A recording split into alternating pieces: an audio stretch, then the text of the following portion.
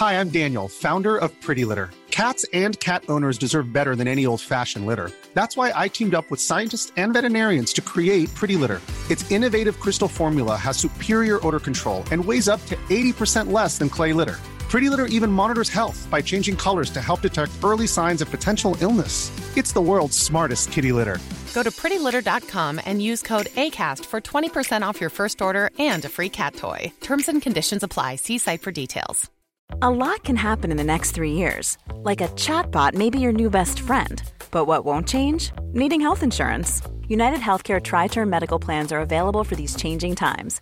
Underwritten by Golden Rule Insurance Company, they offer budget-friendly, flexible coverage for people who are in between jobs or missed open enrollment. The plans last nearly 3 years in some states, with access to a nationwide network of doctors and hospitals. So for whatever tomorrow brings, United Healthcare Tri-Term Medical Plans may be for you. Learn more at uh1.com. I'm Sandra, and I'm just the professional your small business was looking for. But you didn't hire me because you didn't use LinkedIn Jobs. LinkedIn has professionals you can't find anywhere else, including those who aren't actively looking for a new job, but might be open to the perfect role, like me. In a given month, over 70% of LinkedIn users don't visit other leading job sites. So if you're not looking on LinkedIn, you'll miss out on great candidates like Sandra. Start hiring professionals like a professional. Post your free job on linkedin.com/people today.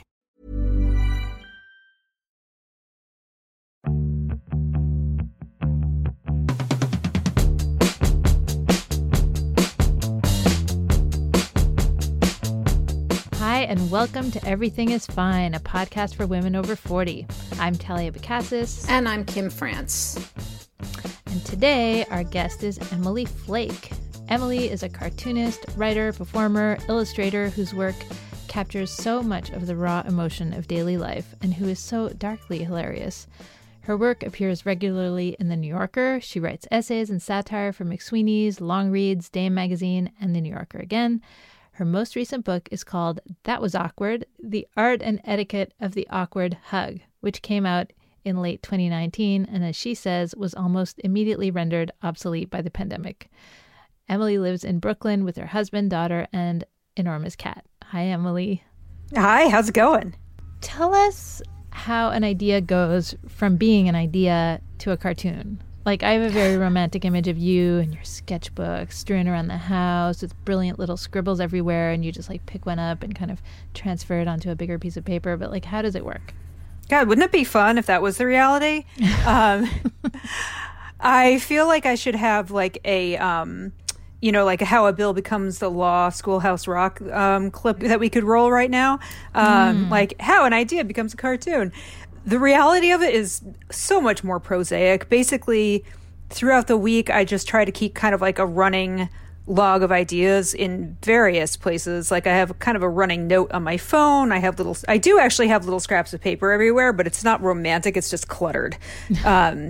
So lots of ideas kind of squirreled away places. And then when it's time to really... Can I ask a question? Do you sit down and think, of course, like, I'm going to think funny thoughts right now? Or do they just occur to you? So honestly, when I try to like sit down and think funny thoughts, that's almost a like guarantee that I won't have any funny thoughts. So if I'm going to sit down and try to come up with ideas, I just sit down and I try to take like one sort of like totem object or idea to float around and use as a jumping off point. And it doesn't have to be anything even particularly interesting, like pigeons or hippos or something like that, and start thinking about like everything I know about this subject and every situation I could put this subject in, and what facts I know and could tweak in a way that would be funny. So that's like a good exercise to do, but also half the time I'll do this, I've got nothing, nothing's coming, and then I'll go like wash the dishes and ideas will come, basically because I like laid a runway for them to land on, and then they come while my hands are in dishwater. Because I've always wondered about The New Yorker, like when it's just the one frame, the brainstorming process. I would imagine, or at least I like to think, that the one thing almost everybody's process has in common is that it's done under duress and at the last minute. So there's, our batches are due on Tuesday. There's a lot of, Monday night soul searching and stress working. And basically the way it works is we send in a batch of, 6 to 10 roughs every week or almost every week. And they let you know by Friday if they have bought one. 6 to 10. Mm-hmm. And you do that every week? Yes. Wow. And not entirely without shit. fail. Like if I have a lot of other projects going on, like I will take a week off here and there, but I try to get a batch in every week. And mind you, I do pull things from like that I've submitted before and I'm like, this is a good joke, I'm going to send it through again. I have no shame about resubmitting things. Has anything ever gone through that they rejected once and then they said yes a second time? Oh, totally. I think I've said my record is I think I put something through like 4 times before they bought it. So be as persistent as like an 80s romantic comedy hero. Nice. Some of your comics about parenting have been so real and so dark, like the one about rage, where you talk about how you sometimes feel like you're wearing a full body rage suit under your skin. And it ends, I love, with you rage eating a blueberry muffin because your child would not put on her fucking shoes. Yeah. I think every parent, like their epitaph is put on your fucking shoes. Like, I know. It's so relatable. These things are so hard to capture, but they seem so on point. I think part of why people like shy away from talking about the rage of parenting is 2 things. Because for one thing, it's a scary emotion, that just feeling of just like, oh my fucking God. Like that's like a scary emotion. Exactly. To feel towards your child, and there's a lot of like, guilt and fear associated with that emotion. And also, I think we know that, like, for the most part, it's over petty shit. It's like the world isn't going to end if she doesn't get her shoes on, but it's just it's the pettiness of it that almost makes it worse and more frustrating. Or I think it's repetitive stuff. Yeah. Like it's stuff that you have to do every day that makes you crazy because you're like, we do this every day. Yeah, totally. And I think that the repetitiveness of it contributes to that feeling of just feeling like trapped by bullshit. I'm going to put that on a shirt. Yeah, seriously. And I think that it creates this immediate feedback loop where like you're not just angry, you're also mad at yourself for being angry. Like I know that when I get like parent rage, a lot of it is just like rage and grief at myself that like I didn't manage to raise a child that would put her fucking shoes on. And that you feel like other people have raised children who will put their fucking shoes on. Yeah, exactly. And, not for nothing, but I also feel like a lot of the things that you put up with as a parent these days, like in the back of my mind, there's like every mother I knew growing up being like, slap her. You know what I mean? Like, which I never would and I never have. But I mean, I feel like we're all over 40. We remember when parenting involved a lot of slapping, right? Yeah. My father has said that to me on numerous occasions. Like, don't you think a smack would help? Yeah. And that's the hell of it. Sometimes it would. I know. Sometimes I'm like, I know that. Thank you very much. Yeah. But we're going to use our words. Yeah. I mean, it like in the moment, like, yes, it would certainly shock her, but yeah, I absolutely cannot advocate for it as a parenting technique. I will say that when my daughter was little, I spanked her maybe 3 or 4 times in response to like something like life threatening, like ran out in the street. You know what I mean? Mm-hmm. And I mean, like once on the leg, like do not do that. Like I think that it loses its efficacy after, after that age. And she's 8 now. I'm not, what I'm trying to say is please don't call CPS on me because I do not hit my child. That went south so fast. Yeah. I feel like also mom rage is something people are talking about a little more now, but I don't think they were when you made that comic. And it made me wonder, did you feel very exposed putting that out in the world? I guess to an extent, but like I've never had a whole lot of filter in terms of like subject matter that I used for stuff. So I didn't feel like I was taking a risk in terms of my own usual subject matter. I got a lot more sort of like, oh my God, I feel that too, than, this woman needs to see a therapist. And, hey, both of those are valid. Like, I probably do need to see a therapist. But, I was heartened that a lot of people, if somebody's like on Facebook or whatever, it was like, if you're getting this angry, like maybe there's a, like problem, et cetera, and people were like, she said that she felt this anger but took herself out of the situation, which is something that I think is an important thing to be able to do. Like if you have that full body rage suit, like just to get yourself out of the room or the house for a second, I think is a very important coping mechanism. Mm-hmm, mm-hmm. You also sometimes expose like little cracks in your relationship. And I was wondering, like, do you run the comics by your husband first so that he doesn't feel exposed also? This isn't his fucking job. No. I mean, if it was something that was sort of explicitly about our relationship, I think just for privacy and courtesy, I would run it by him first. But when it's something where, that kind of like that's an element of the larger thing, I don't really feel like the obligation to clear it with him per se. Whatever irritants like that. I mean, I'm sure he's irritated with me about shit too, but, he's not a cartoonist, so he keeps those inside. And also, I'm sure that everybody who is in a partnered relationship raising a kid has those moments of like, you're not doing this the way I want you to do this, which is also very frustrating. You ran a series where you talked to funny people about their nightmares. What can you tell about a person from their nightmares?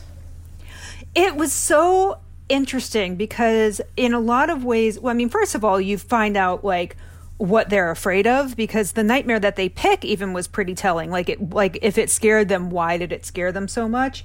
So it was fascinating both to see what was specific to each person versus what was completely universal, like how many people have had I had to go back to high school as an adult and I missed all my classes dream. Like I loved doing that show, and I really hope that at some point we're able to, do it in person again.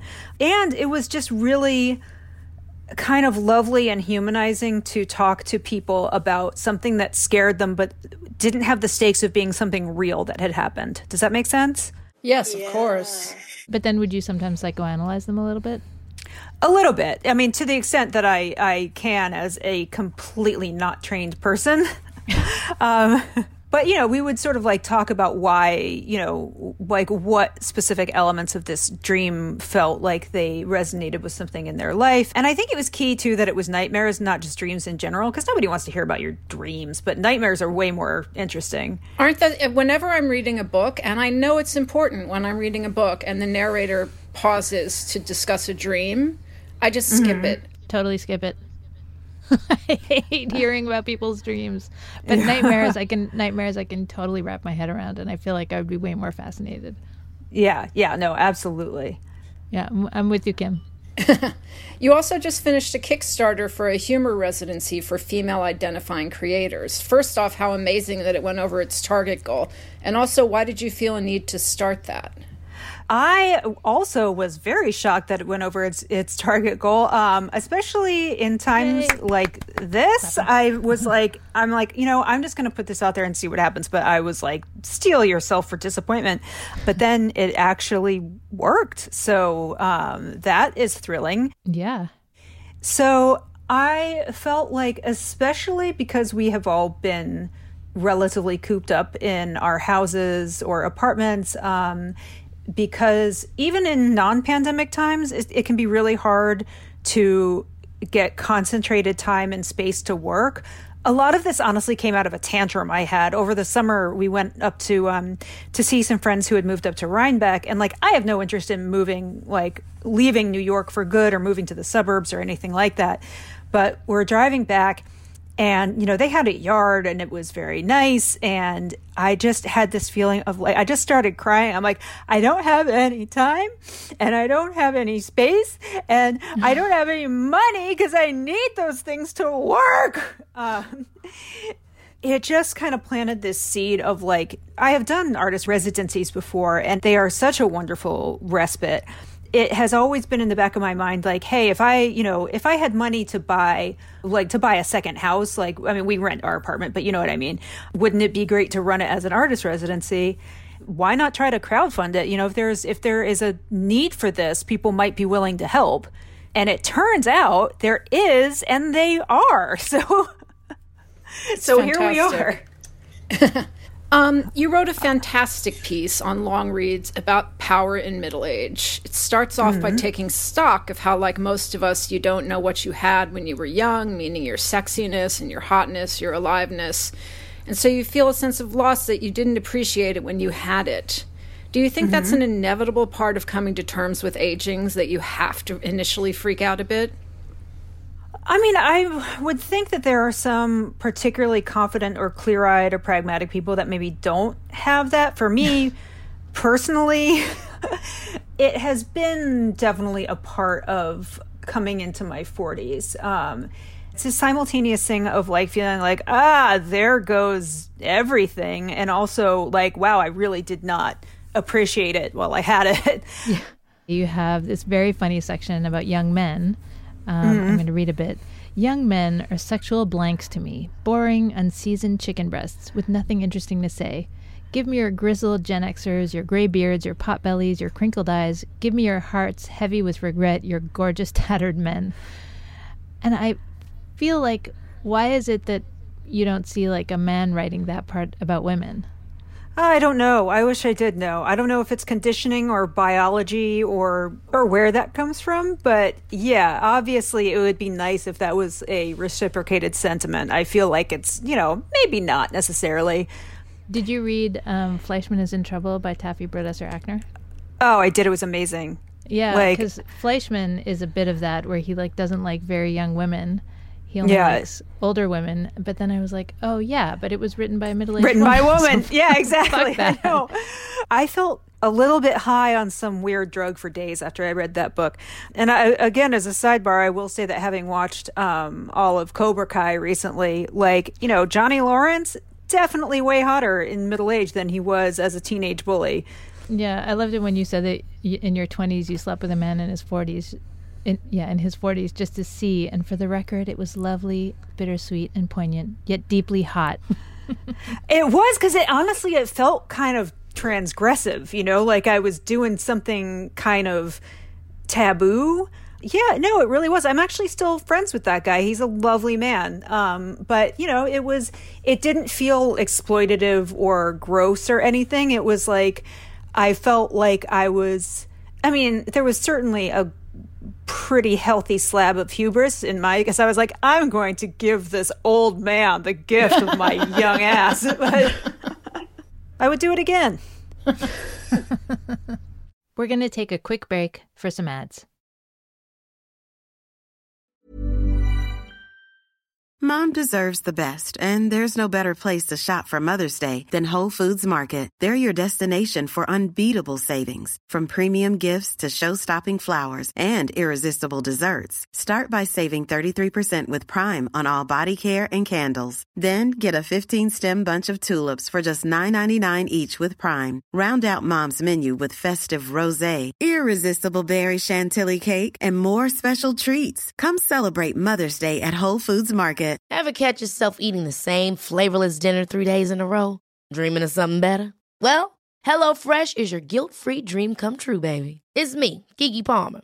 Let's wake up those taste buds with hot, juicy pecan-crusted chicken or garlic butter shrimp scampi. HelloFresh. Stop dreaming of all the delicious possibilities and dig in at HelloFresh.com. Let's get this dinner party started.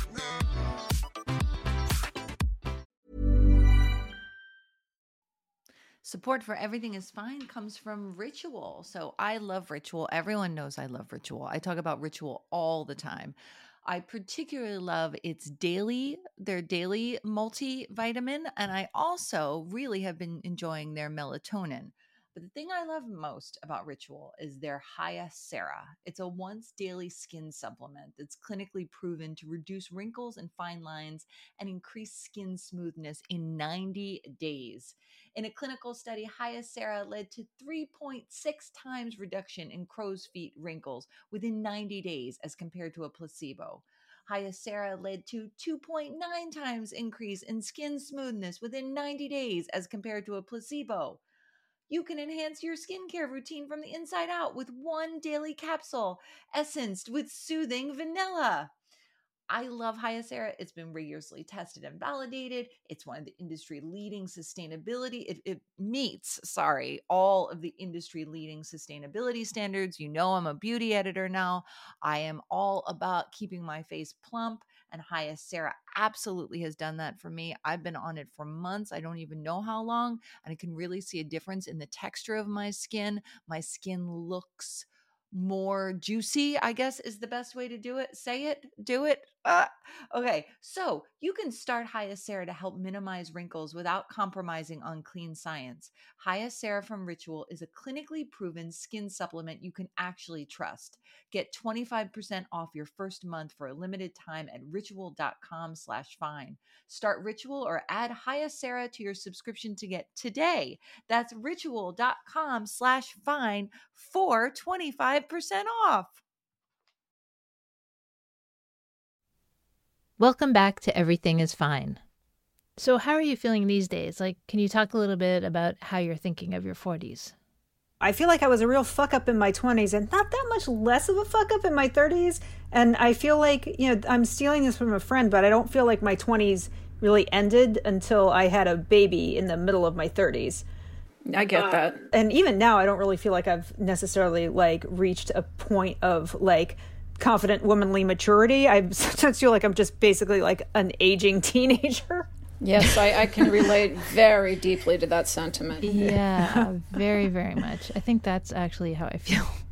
Maybe there's no such thing as grown-ups. I don't know. Unless you're like Sheryl Sandberg. I feel like Sheryl Sandberg is probably an adult, but yeah.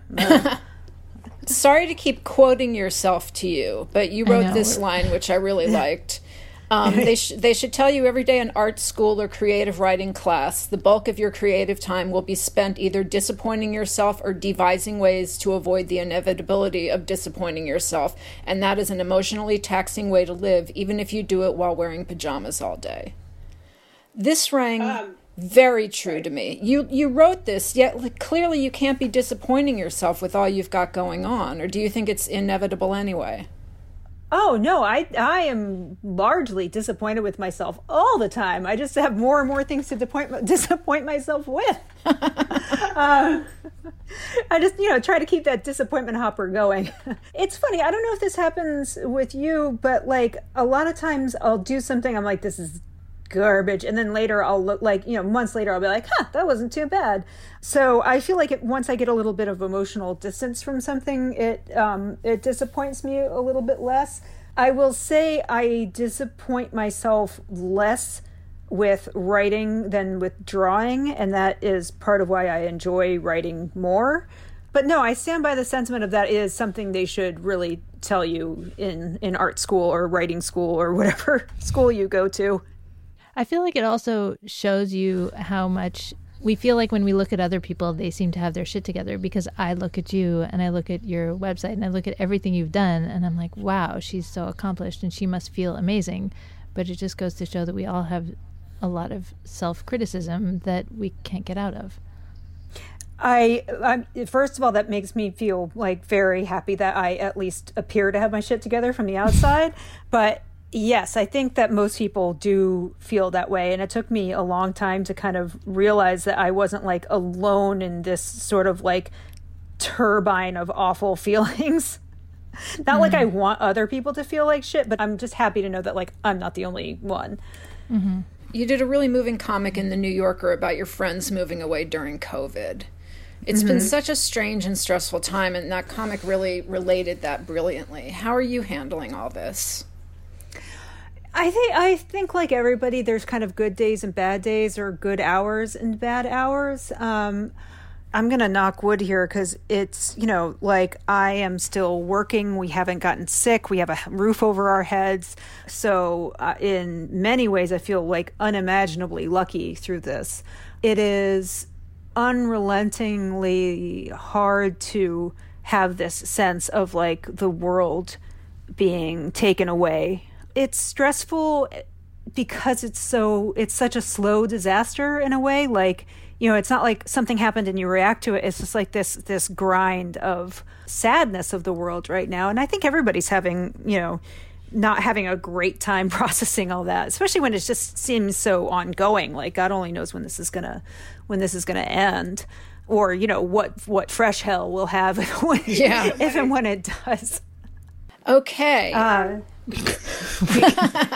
Right.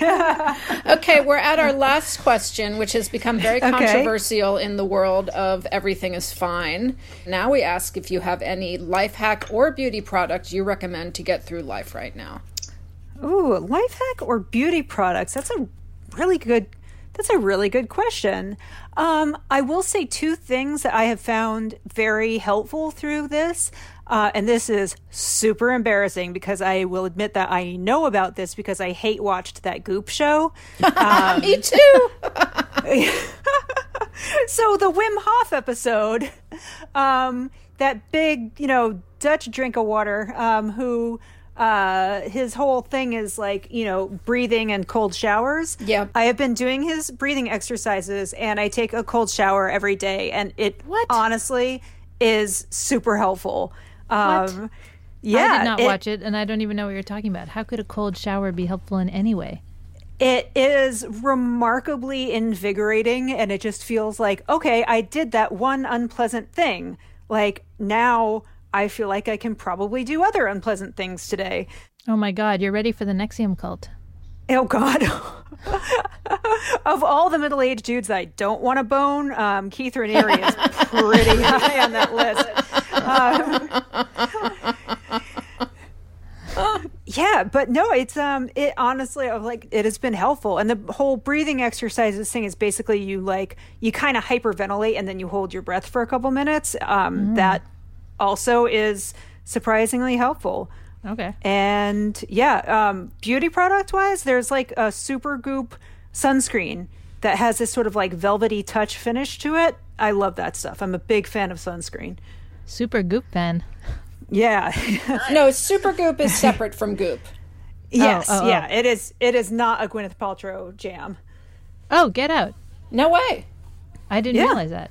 Not that I know of. God, I really have to figure out exactly how much money I am secretly, even to myself, giving to Gwyneth Paltrow. Emily, thank you so much for coming on. Thank you so much. Is it embarrassing if I say something about Sassy Magazine right now? No. Like so many, you know, women of my age and demographic, Sassy was an absolute life-altering publication. I am pleased to tell you that actually I know about it because my dad brought me an issue of Sassy when I was 12 and gave it to me like, I think you might like this. Aww. And it really like was such an important part of like the trajectory of my adolescence and life. Also, if you know what happened to Katherine Geisen, will you please just like forward all of my fangirl like gushing love towards her? I don't know what happened to Katherine. I know she went home to her family, but thank you so much for that. I hear it often, and I never get tired of hearing it. Oh, good. No, thank you. Seriously.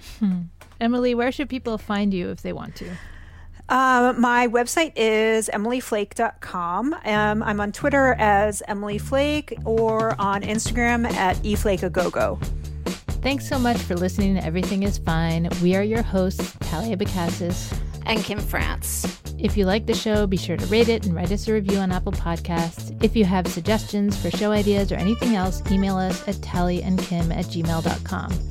We also have an Instagram that is EIF Podcast, and you can find Kim on her blog, girlsofacertainage.com.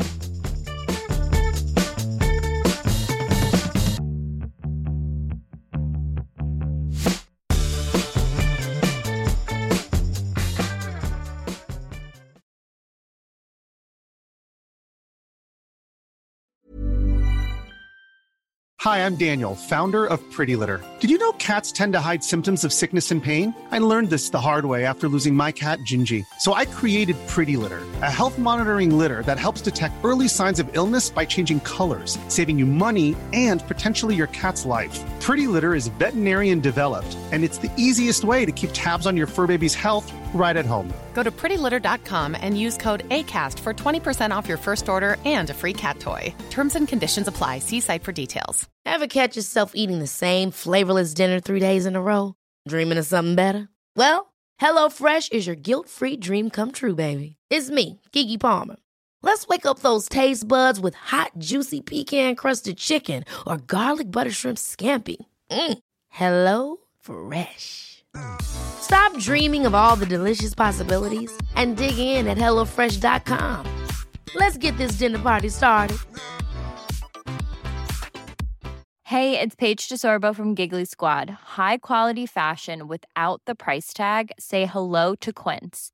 I'm snagging high-end essentials like cozy cashmere sweaters, sleek leather jackets, fine jewelry, and so much more. With Quince being 50 to 80% less than similar brands.